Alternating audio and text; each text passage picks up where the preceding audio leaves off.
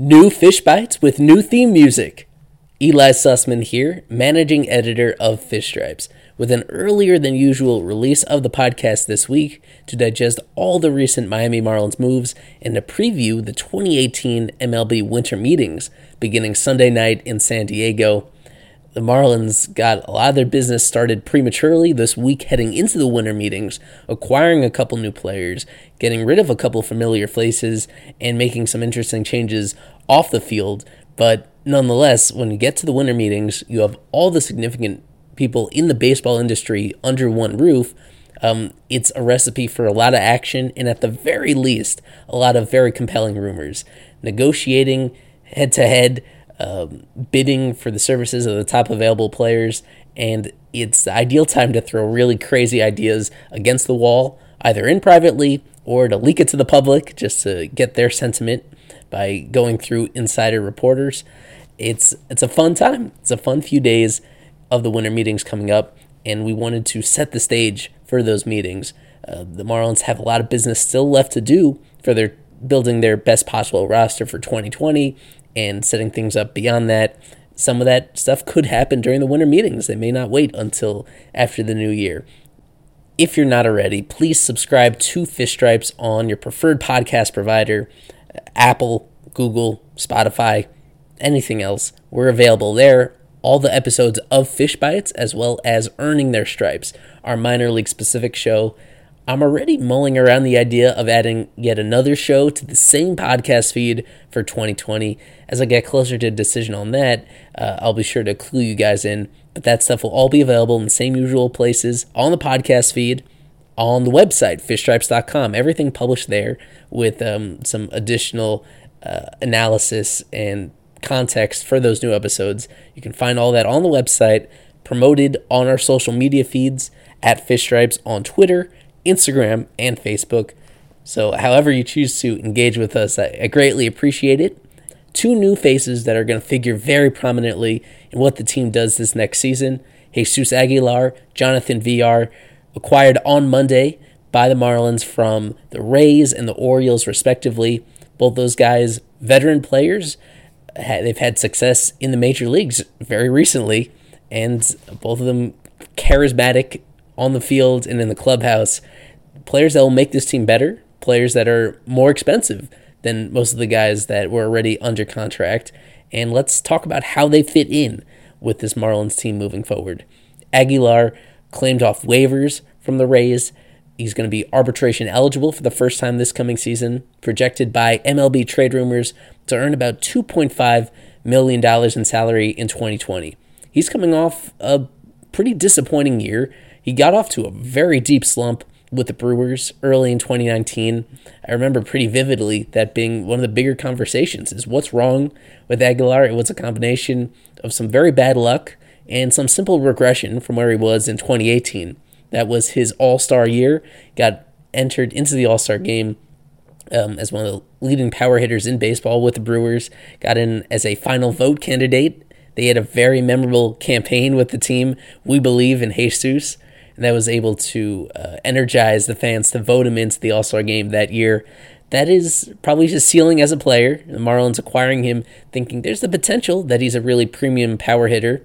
And meanwhile, last year is probably a little bit less than you would expect because the .236 batting average, .325 on base, .389 slugging, when you adjust for the era he plays in the ballparks, moving between leagues, putting it all together, it's an 88 weighted runs created plus, where 100 is league average, a significantly below average hitter for a guy that is limited defensively to first base.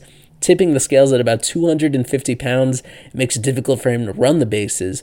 So if you're a below average hitter, and with those other limitations, it should not be surprising that he was a replacement level player overall. Negative 0.1 wins above replacement according to Fangraphs in 2019. What the Marlins are hoping for is somewhere in between replacement level and a 3-WAR player. He's only had that one season in 2018 as a true everyday starter at first base. That's not necessarily what they're going to be committing to him with the Marlins this year. He's certainly going to come into spring training as a shoo-in for the opening day roster, assuming he's not hurt. Remember that active rosters have expanded coming into this next season from 25 to 26 players, which gives, and that will mean an extra position player on the roster compared to last year. Last year, at pretty much every segment of the season, they had a 12 active position player limit. There were brief stretches where the Marlins were limited to 11 position players, and now Don Mattingly is going to have more flexibility moving forward. You don't necessarily need to have all these guys that are perfectly well-rounded, and that's good for Aguilar because he is a very exciting player to watch. When he squares up the ball, he really crushes it. Some of the stuff that kind of sneaks under the radar. 10th pitch of the at-bat, and he gets into this one. A long one and gone. Jesus Aguilar has belted his 9th home run of the year. One thing that is somewhat surprising in a good way, based on my perception of Aguilar versus the reality, is that he's a really adequate defensive first baseman. Despite being pretty heavy set and limiting his flexibility, he is very sure-handed at first base, and consistently over the past couple years, in the eyes of defensive runs saved, he's been average or slightly better than average as a first baseman. Regardless of the shape of his body, he is fundamentally sound at first base. And even though he doesn't give you that flexibility, again, you don't necessarily need everybody to be flexible on this roster moving forward, considering the change in rules where you're able to carry one more position player than in years past. And he is a guy, though, that on days where he's in the starting lineup, you're not going to really remove him for a defensive replacement. Just looking at the Marlins' projected roster as it stands right now, he is the best defensive first baseman on the roster. They gave Austin Dean some opportunities at adjusting to that down the stretch last year in September. Garrett Cooper played a lot of first base this past season. That is his primary position, but Cooper is not necessarily as good as Aguilar is defensively. That may surprise you, even though Cooper is a slimmer down person. He has slightly more range by virtue of being taller, but Aguilar is perfectly fine at that position. As mentioned before, the drawback is going to be in his base running, where in terms of sprint speed, he's one of the slower players in the league. He's not going to be stealing bases whatsoever. There are some limitations there. So most of it is going to come down to him continuing to being steady defensively for a guy that turns 30 early next season. That's not a sure thing. Defense is a young man's game, and you don't know what an extra year may do to him in the field. And there is some question as to exactly what he's going to be at the plate. He should be better than he was this past year, but expecting him to be the same player he was in 2018 as an all-star, I don't think that's a high probability of occurring. Otherwise, he wouldn't have been placed on waivers by the Rays. The Rays are a team, obviously, that has been contending the past couple years and heading into 2020 trying to contend. And they had Aguilar under control for the next couple years via arbitration, projected to earn just $2.5 million. That's a very digestible price for a guy if you think he is a borderline all-star caliber player. But clearly that was not the view around the league. This is a guy that was not claimed by some other American League teams. That was why he was able to get to the Marlins in the first place. So those should give you some pause. The fact that a smart organization like the Rays that is in the middle of contending and had him under control felt that he was expendable. That is somewhat of a red flag to throw up as to what making you reconsider what Aguilar's true value is and to try to approximate what he'll be at the plate. If he's not going to be in 2018 form, are we sure he's going to bounce back from 2019? Keep in mind, the Marlins gave up a lot to get Lewin Diaz in a trade from the Twins last July. He's a very well-rounded first base prospect, had a huge year overall between High A, Double A, and the Dominican Winter League. He projects as being a full-time player at that position, and the message that the Marlins have been sending out with this whole offseason plan is to get better for 2020 without blocking any of these potential impact prospects. That includes Diaz. That includes some of their key pitchers just added to the 40-man roster, like Sixto Sanchez, Nick Neidert. It includes outfielders Jesus Sanchez and Monte Harrison, the electric shortstop, Jazz Chisholm. At almost every position, they have really intriguing players that are going to begin 2020 in the high minor league levels. The small opening that they have is at the beginning of the year, on opening day, and probably all the way up to the trade deadline. That's where they can add some veteran players that are still relatively close to their prime, like Aguilar is. If, for example, Lewin Diaz progresses really well in AA and AAA to begin the year, he makes a very strong case that he's ready for the big leagues before 2020 is up, then Aguilar becomes a prime trade candidate.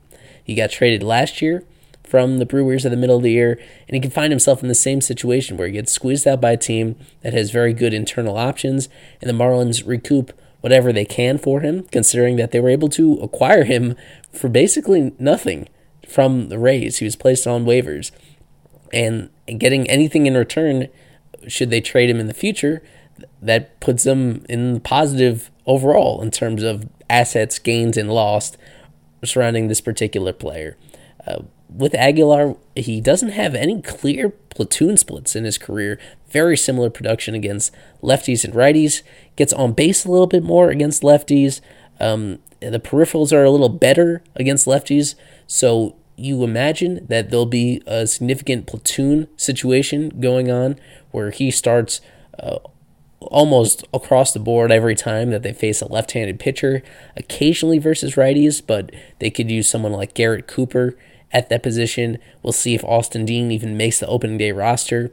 But they have other options at first base. Even Miguel Rojas played a little bit of first base in each of the last couple years, meaning that if Aguilar is not red hot, or if early in the year he is showing those pretty significant platoon splits, you could keep him in situations where he's more likely to succeed, and that would be against left-handed pitching. During games in which Aguilar isn't in the starting lineup, then you have him available off the bench for pinch hitting opportunities. Remember last year, a lot of those went to Neil Walker, Martin Prado, Curtis Granderson, all well-respected veterans in the clubhouse who have accomplished a lot in this game, but they were just so far removed from the primes of their careers that they weren't effective players anymore. Granderson, the only one of the bunch that had some significant power potential, and he wasn't able to show it nearly often enough. Aguilar is the type of player that they simply didn't have last year because he is that intimidating presence to come off the bench, someone that when he is locked in, he's useful against both lefties and righties. He can handle high velocity, low velocity, everything in between. And that's what the Marlins are hoping for. Such a low-risk acquisition because they are just claiming him. And again, a good scenario for the organization would be if Lewin Diaz forces himself up, which would force Aguilar out. But the more likely scenario probably is that Lewin is not ready until the very end of the year and maybe push back into 2021 as the Marlins seek to add team control over him. And that makes Aguilar such a great placeholder. And for whatever reason, if he exceeds our most optimistic projections, then he is retainable via arbitration for another year, which would make him either potentially throws a wrench in all the plans that they had moving forward at first base. And if not, if everything is lined up well, if he plays well and Lewin Diaz plays well, then Aguilar becomes a very appealing trade option a year from now during the next offseason. Either way, it's such an easy opportunity for the Marlins to come out ahead when you look at the total assets, considering that they got him for virtually nothing, and he can positively impact the team in more ways than one. Make sure to check out a brief interview that we have with Jesus Aguilar on fishstripes.com that was done recently. He seemed very excited to join this team, calling it an opportunity that every player wants. Aguilar reunites with his former teammate, Jonathan Villar. They were together with the Milwaukee Brewers for a couple years, and Villar is now a Marlin as well, after being acquired via trade from Baltimore in exchange for minor league left-hander Easton Lucas. Lucas being a late round draft pick in 2019. He played the summer at Batavia, made a decent impression on folks, but he's buried very deep in this pitching-rich organization. So he was expendable for the Marlins. This is more or less a glorified salary dump, considering that VR was coming off a big year for Baltimore, slashing 274, 339, 453, a 107 weighted runs created plus, great base running, and a versatile defense up the middle between second base and shortstop. You add it together, and he was a 4-win player by both Baseball Reference and Fangraphs. 4 wins above replacement for a guy that played every single game as well and was a really exciting guy to follow. He is 28 years old and someone in the prime of his career with one more year remaining under team control.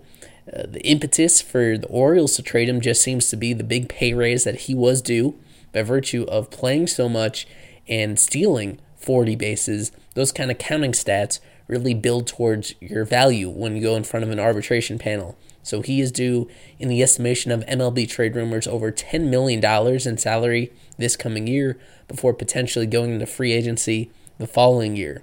I'm going to summarize an article that I wrote on Fish Stripes published this past Friday, specifically about VR's base running. Already just mentioned, stole 40 bases last year. The Marlins as a team only stole 55. What I wanted to point out in the article is the various different aspects of base running that VR provides and what makes him different from really anybody that they already had in their organization. VR led all of baseball in 2019 with 10.5 base running runs last season. That's compared to league average, according to Fangraphs. The Marlins as a team had negative 23.9 base running runs, which is one of the worst team totals in National League history. Base running runs, it takes into account what you do obviously as a base stealer, but also running the bases on any live ball in play, how you avoid double plays that we sometimes take for granted, the players that can break up double plays or beat them out. So it tries to take all that into consideration, compares it to league average. With VR being 10.5 runs above average, that's approximately a full win for a team. So of his 4 wins above replacement as a player, a quarter of that comes solely from what he did as a base runner once he's already on base.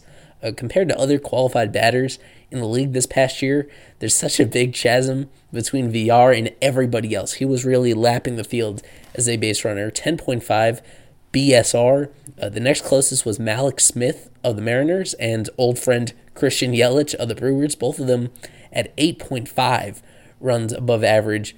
And the difference between VR and them, which is 2 full runs, is the same as the distance between second place and 8th place in the major leagues.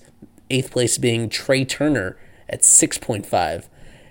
VR was just exceptional compared to everybody else. You look back historically in the total that he reached at 10.5 BSR, you only see that about once a year on average across baseball. And it was easily a career high from him. So I'll preface it by saying that this was a career year for him in several different ways, and especially as a base runner. So you don't necessarily bet on him replicating that. And it's worth noting that the Orioles are run by disciples of the Houston Astros organization. Just like the Rays, this is an organization that is trying to establish themselves as being smart and very efficient. And there should always be some skepticism when an organization run like that is very heavily based in analytics. If they find that a player that seems valuable, if they find him to be expendable, then it just makes you raise your eyebrows a little bit about whether maybe the team is just being cheap. I think that's been the popular opinion here, that the Orioles are just being cheap and being stupid, and the Marlins can take advantage of that. But it just gives you a little bit of pause that they decided to get rid of this guy who was one of their faces of the organization as the roster was currently constructed.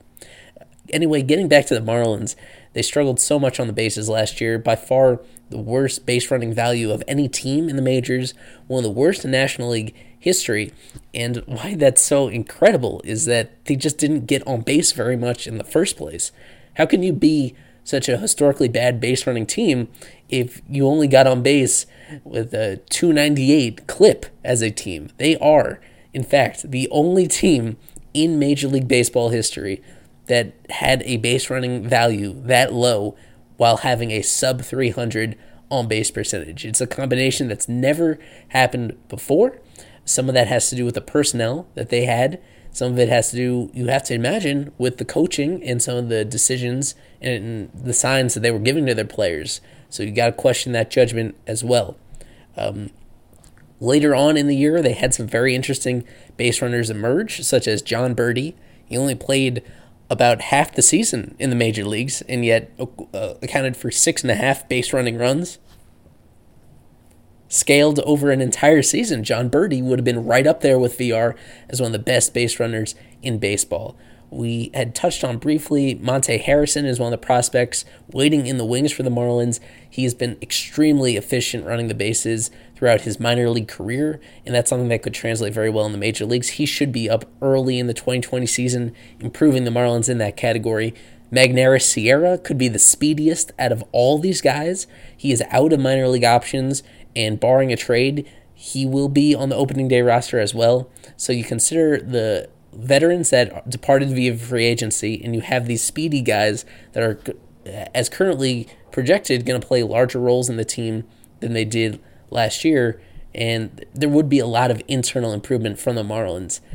Nonetheless, if they want to go from being the worst base running team to being having that being a strength of the team, they needed to make acquisitions like VR. He should have a very substantial individual impact because he does things differently. He does things that basically nobody else on the Marlins do. Since 2016, the beginning of the Don Mattingly era, the Marlins have stolen third base 30 different times. 4 years, they've only stolen third on 30 occasions. Since 2016, in that exact same time frame, Jonathan VR, all by himself, has stolen third base 32 times. He has done it more individually than the Marlins as a team have done during the same time span. So it makes you wonder whether Don Mattingly will reconsider some of his base running philosophies. Could he simply just trust VR's track record of being able to do this, get himself an extra 90 feet? Because being in quote-unquote scoring position, it doesn't have the same effect as it used to in baseball, where people are striking out more often than ever. You can't necessarily always bet on a hit scoring a runner from second base. You need more. You sometimes need that guy to make some magic happen by himself and get himself all the way to third. And the Marlins have been lacking that type of player in the past, especially the past 2 years. VR is going to be an exception to that, which is very exciting. On Baseball Reference shows extra bases taken percentage, which as they describe it is the percentage of time the runner advanced more than one base on a single or more than two bases on a double when possible. Last season, Jonathan VR took the extra base 61% of the time. The league average is just 41%, and the Marlins as a team were one of the worst at 36%. There's just another effect right there that he's going to have, taking extra bases that you didn't even think about that the Marlins were missing out on in 2019. And what makes all this so interesting to me is that VR is not actually that fast. He's above average, according to sprint speed that is tracked by StatCast. He floats between 27.6 and 28 feet per second as a max effort sprinter. The league average for sprint speed is about 27 feet per second. But if you're comparing VR to other players at his position, remember he was at second base and shortstop last year, compared to that, he is almost exactly in line with the league average in terms of the max speed that he's able to get. What makes him able to perform so well despite that is that he accelerates very well off the base or when he's hitting out of the batter's box. You combine that with the fact that he's a switch hitter. So in most of his plate appearances, he's batting left-handed, which brings him a little bit closer to first base.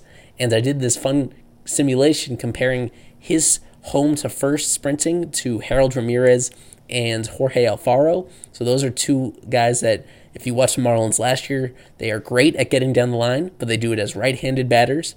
When VR is running from the left side, his home to first time is exactly in line with theirs. So although he is significantly slower at his max, because he's able to accelerate so well, and being that he's batting from the left side and the Marlins were lacking a lot of quality left-handed bats last year, that gives him a little bit of an advantage as well.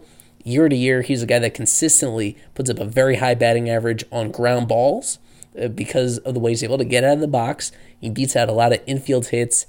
So the quality of contact that VR makes isn't always that exceptional, but it doesn't matter because he is very fundamentally sound with his legs, and that's just a very convenient addition to the Marlins, which leads to the final question with him, which is what position is VR going to play on the Marlins? Last year, split time between second base and shortstop. Looking at his whole career to date, he spent the vast majority of his defensive innings at just those two positions.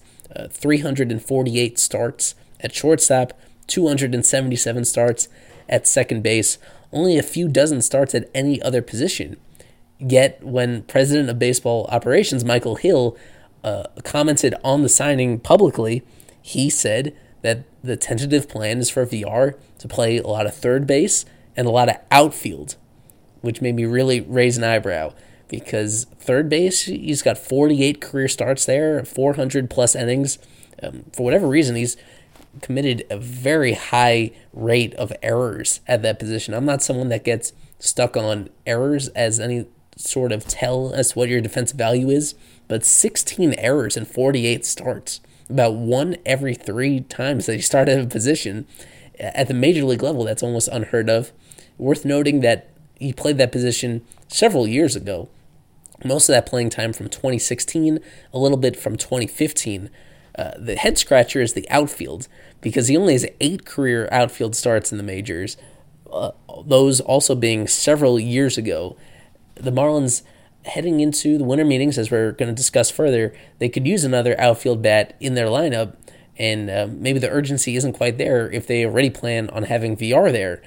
But it is fair to question Marlins' leadership on this decision and why they have conviction that VR will be successful at third base and outfield, despite being utilized there so rarely by his previous teams.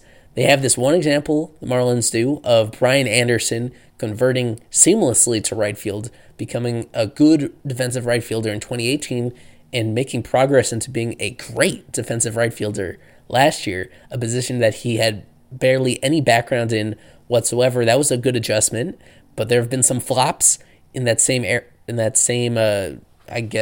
the same sort of situation as well, where JT Riddle, who we're going to discuss coming up, who's now no longer a Marlin, they tried an experiment to stick him in center field after a career as an infielder, and that did not go well. He had a very limited sample size, and it hurt that he didn't hit during that sample either way. But, I mean, this doesn't come as easily to every single different player. Being that they traded to get VR, they didn't sign him as a free agent. They weren't really able to speak with him directly all that much before bringing him in. Who's to say whether he is fully on board with switching positions? He is now, based on his recent history, he's a good insurance policy at second base. If Isan Diaz's struggles from late last year carry over, if for whatever reason Isan Diaz isn't able to fulfill his destiny as an everyday second baseman, then you have VR. Or you have Miguel Rojas shift over from shortstop to second base, and you stick VR at shortstop, which is a position that he's comfortable in. If I was a betting man, I would anticipate that VR is going to play more for the Marlins at second base and shortstop than he does at third base and the outfield. That's my feeling about this, because you can't simply move these guys around at will and expect it to be successful in every single case. There's a willingness for certain players to switch positions, but there are also very tangible skills that you need at different positions that can't necessarily be acquired through hard work. Some of it is, there are just tangible things that players have and don't have, and the fact that VR has made it this far in his career with such little usage at these positions that the Marlins seem intent on using him at, it makes me very suspicious. Again, my expectation is that if Isan Diaz and Miguel Rojas, if they don't there is a situation where a lot of at-bats are going to be available for the Marlins middle infield, and that's where you have this guy like VR to plug those holes in play. The most important thing, of course, is to get his legs into the lineup and to get his bat into the lineup. Coming off a career year at the plate where he was well above league average as a hitter, he set a career high with 24 home runs. He's if you just get his bat and his legs in the lineup, there's going to be a lot of value there. You just don't want him to negate all those contributions because he's put into uncomfortable spots defensively.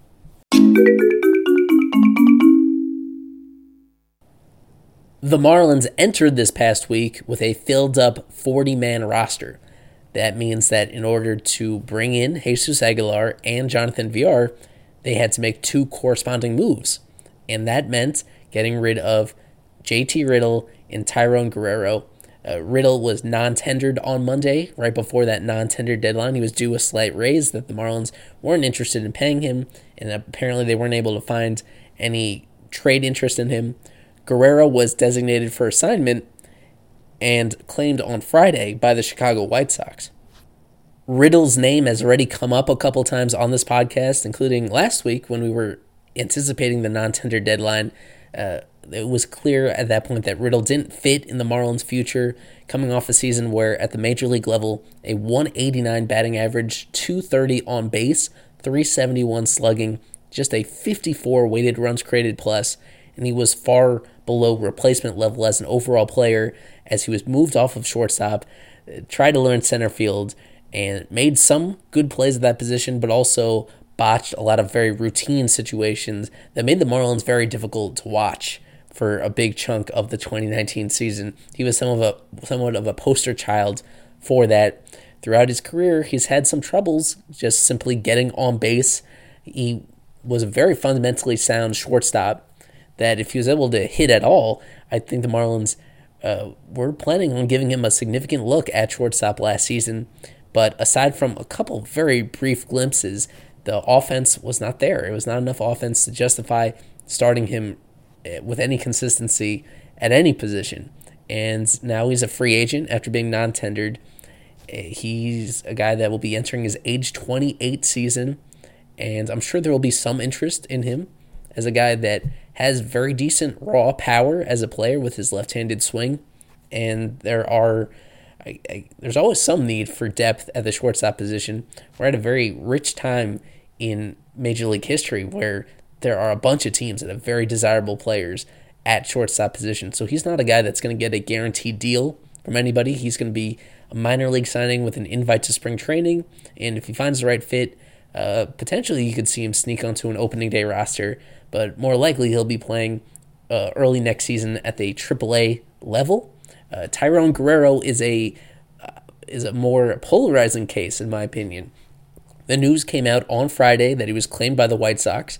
There's that 7-day window between being designated for assignment and when your situation needs to be resolved. So with a few days to go, the Marlins were able to find him a team to claim him. The Marlins get a little bit of a fee from the White Sox. They get paid a little bit for losing him on waivers. Guerrero coming off a very bad season at the major league level, a 6.26 earned run average, 6.06 fielder independent pitching.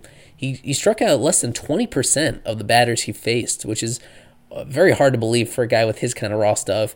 And just like Riddle, he was below replacement level according to Fangraphs in his 46 innings pitched at the major league level. So a polarizing player, as I said, because a lot of the comments that came out after he was claimed were applauding the White Sox and saying this is a sneaky good move for them. He's a guy in Guerrero that is just a couple tweaks away from unlocking his potential of being a great pitcher. Of course, last year, you know about his fastball velocity. He averaged 99 miles per hour on his fastball and consistently topped 100 miles an hour when he was feeling it on certain nights, with Jordan Hicks of the Cardinals being injuring his elbow and undergoing Tommy John surgery. Guerrero was, for a time, the hardest thrower in major leagues. So there is a lot of sex appeal to that happening, but he's also going to be entering his age 29 season, and for his career, he's been a below replacement level pitcher in the major leagues.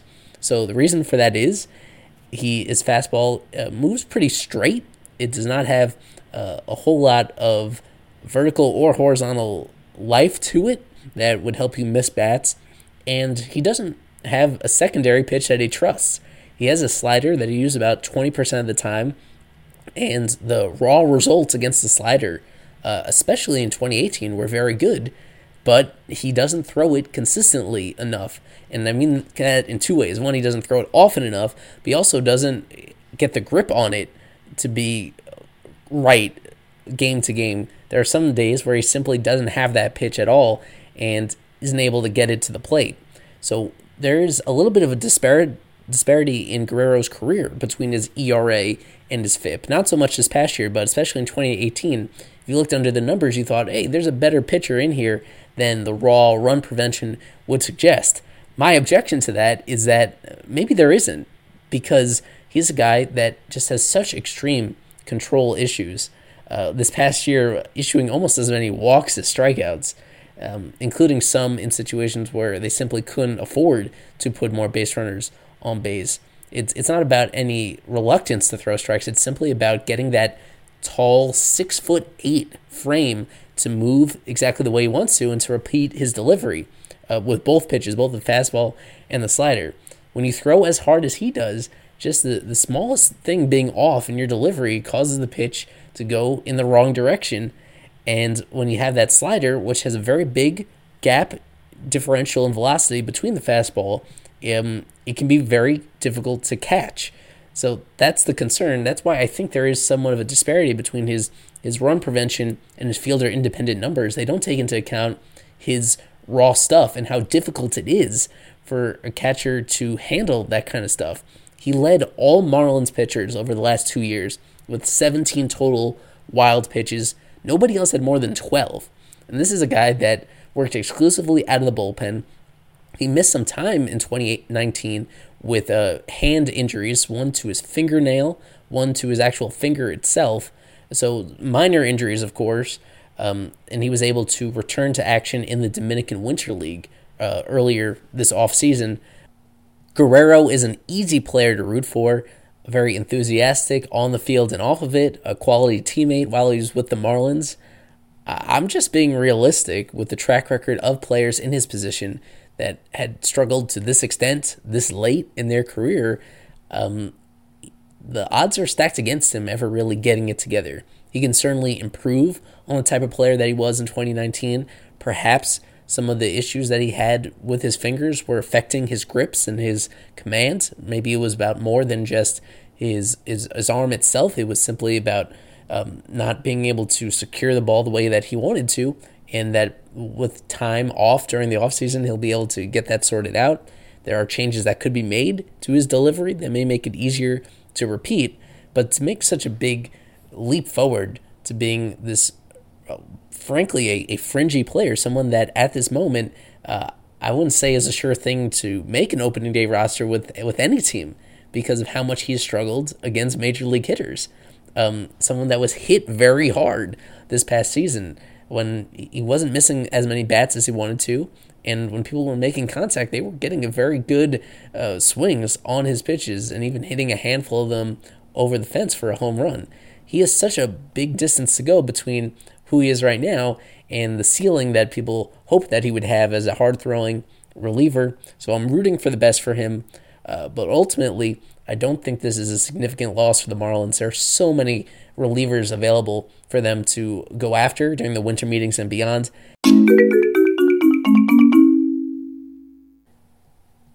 As for the players remaining with the Marlins organization, they're going to have to adjust to pretty dramatic changes for the 2020 season at their home ballpark.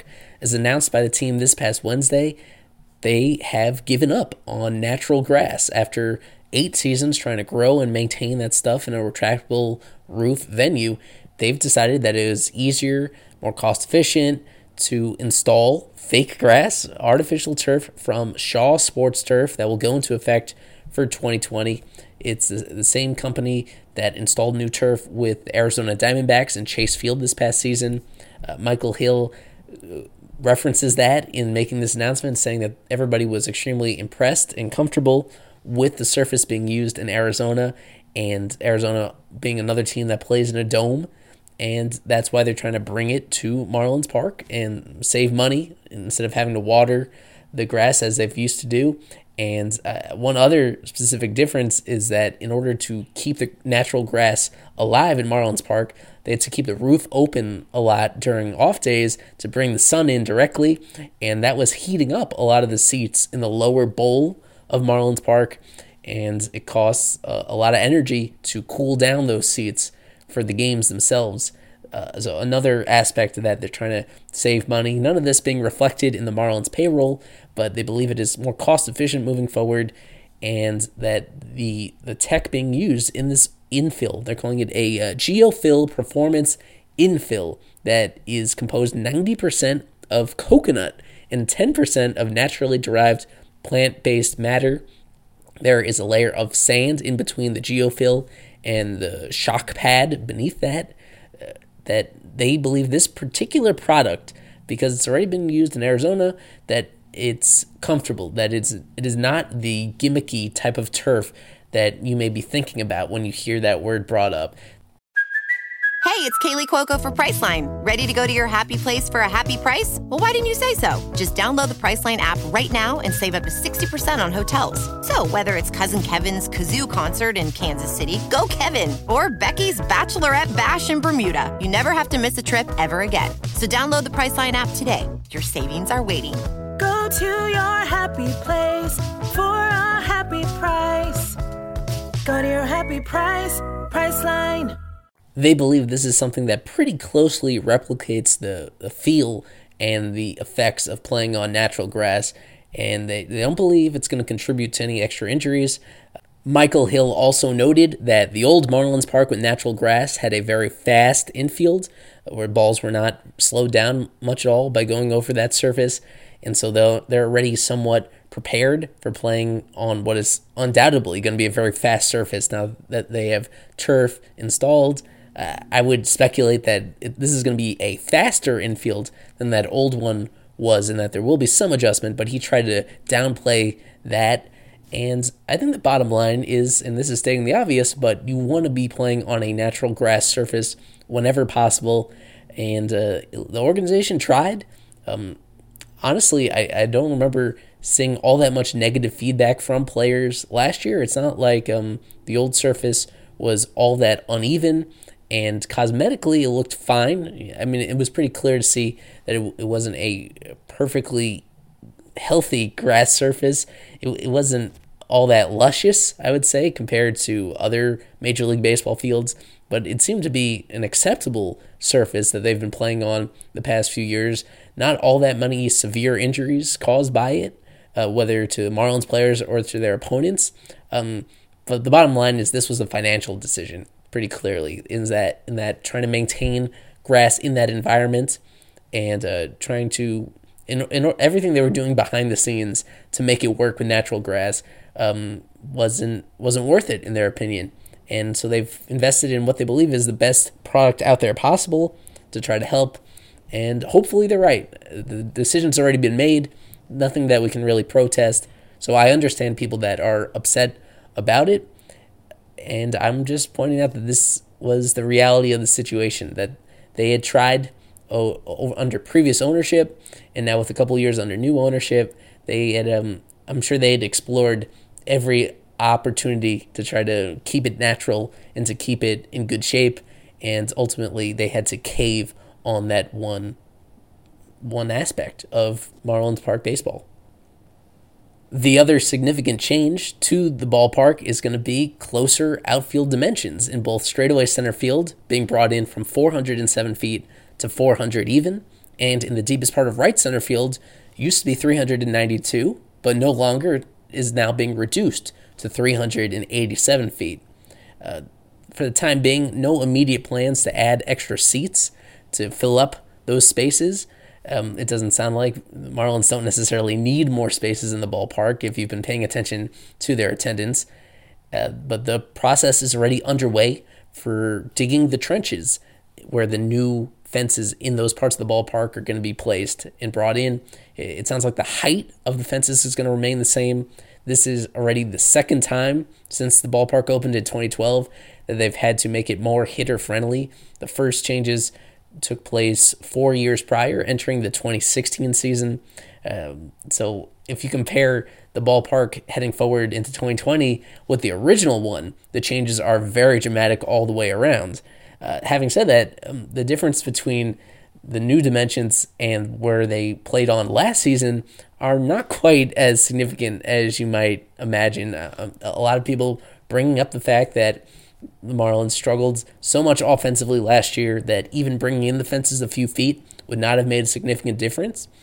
Based on the research we're able to find via StatCast, those people are correct, that the Marlins only had a handful of balls that were kept in the ballpark that you would be able to comfortably predict going out in the new dimensions. I'd say Brian Anderson had the one ball in particular that struck very high up on the 407-foot sign last year and would have been an easy home run given the new changes coming in. Neil Walker, it was one particular player that had multiple balls towards dead-away straight center and right center that should have gone out if you brought in the new dimensions. The most comprehensive breakdown of all this is from Jordan McPherson of the Miami Herald, so be sure to find his piece from last week if you're so interested in doing so. But ultimately, it's not going to be all that dramatic a difference from last year to this year.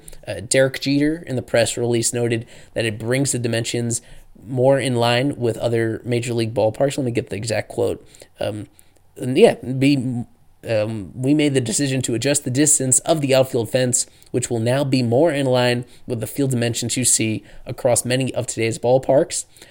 However, it's a little more complicated than that at Marlins Park. If you ask any of the players, they'll note that the ball simply does not carry the same way in the atmosphere at Marlins Park as it does in a lot of other places, in higher altitude places, or even at other ballparks along the East Coast, that it's just the consistency of the environmental conditions. It keeps balls from going quite as far as you'd otherwise project them to go. Because of these changes, I think the ballpark will play obviously more friendly to hitters, but don't get too up in arms about it changing the whole identity of the ballpark itself. If the Marlins are able to develop the players as we're hoping they do, they're able to graduate all these top prospects into being major league players, that the talent is going to win out at the end of the day. And these features are something to get adjusted to. You want to have a home field advantage. You want to have unique aspects of your ballpark that your fielders are more comfortable with than opposing fielders are. Those opportunities are still going to be there. It's still a unique venue, just not as extreme when it comes to suppressing run scoring. And I'm fine with that. I can't really fake any sort of overreaction one way or another, because I don't think the difference is going to be all that extreme one way or the other. It's going to be more about the talent dictating the outcome of these games than the literal dimensions.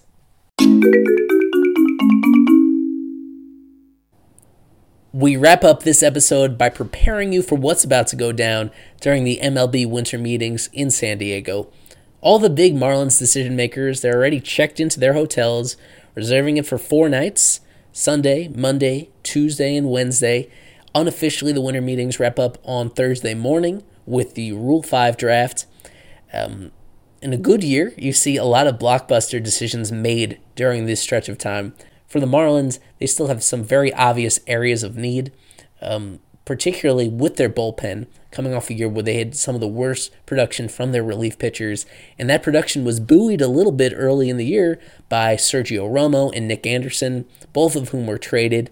Sergio Romo happens to be a guy that, as reported by John Heyman, he is moving close to his free agent decision. He finished the year with the Twins, performed very well, and now heading into his age 37 season, he's looking for one big opportunity to cash in potentially on a 2-year deal. And the Marlins have not been directly connected to him yet, but he is one guy that could be coming off the board this week. And he obviously fits a need for the team as a guy that was very well liked in the organization last year. Regardless, the Marlins probably need a couple such players signed to be brought in. Otherwise, you're leaning way too much on internal options, including some of whom have never relieved at the major league level before. And while it'll be nice to see those guys get their opportunities later in the year, whether it's George Guzman or Tommy Eveld, maybe even Alex Vesia makes a big surge later in the year, they have a lot of intriguing arms that would be able to produce in a late inning role, potentially. But it's always better to go with a guy that has some track record in the later innings. That's what fans can really trust, someone that has a track record, a name that has been able to, they can identify with, and someone that won't be intimidated by pitching high leverage situations in major league games. A lot of the best relievers in this free agent class have already come off the board, so I'd be curious to see what the Marlins do. They have not indulged in free agents yet. Again, acquiring Jesus Aguilar via waiver claim and Jonathan Villar via trade. It's an important test for them to actually get an impactful major league relief pitcher to want to join their organization at this moment in time where they're coming off such a poor 2019 season. But right up there with the bullpen, the Marlins do have at-bats available in their outfield. At fishstripes.com, we had this big series called Deep Sea Fishing, looking at a lot of significant free agent targets, but most notably in the outfield, where the Marlins have struggled to perform the past couple of years, and a couple notables being Nicholas Castellanos and Avisail Garcia, both guys coming off decent years. Castellanos finishing very strong last year with the Cubs and being a native of South Florida. Avisail Garcia makes his offseason home in South Florida. Regardless, I think the Marlins will be focusing on short-term deals for these type of guys because they do have a surplus of quality outfield prospects in their pipeline due to arrive either later in 2020 or in 2021. So you're not necessarily getting a better player long-term in this free agent group than you already have internally, but at least for this coming year, it would be an easy upgrade to invest in any of the handful of players that are out there on the market. And the Marlins did add some salary to their payroll already by acquiring Jesus Aguilar and Jonathan Villar. But as it's projected right now, I want to be very clear that the Marlins, even with their recent additions, they are projected to have the lowest payroll in the National League. And I don't think fans should put up with that and find it acceptable. There are easy ways to continue improving this roster via free agency, and that's what I think we should expect the team to do. If they want a team that is dramatically better than last year, and if they want fans to invest their time and money in supporting the team, then you put together a deep, versatile roster. They've made important steps towards doing that, but there's still a lot of heavy lifting to go, and this winter meetings is an easy opportunity to do that. Another position of need for this Marlins team heading into next year will be at catcher behind Jorge Alfaro, who's coming off a solid year, but the team just has no catching depth whatsoever in the high levels of the minor leagues. And with Brian Holiday electing free agency, they have a need at that position as well. I won't dwell on that too much here because that's something that can certainly be addressed later in the offseason, not necessarily at the winter meetings. If the Marlins do, in fact, make a move during these winter meetings, a significant trade involving incoming or outgoing prospects, something that improves their major league roster like a Jonathan Villar situation, or if they strike any guaranteed major league deal with a free agent, we'll react to that on the pod. We have emergency podcasts on standby if the Marlins do make any of these significant moves.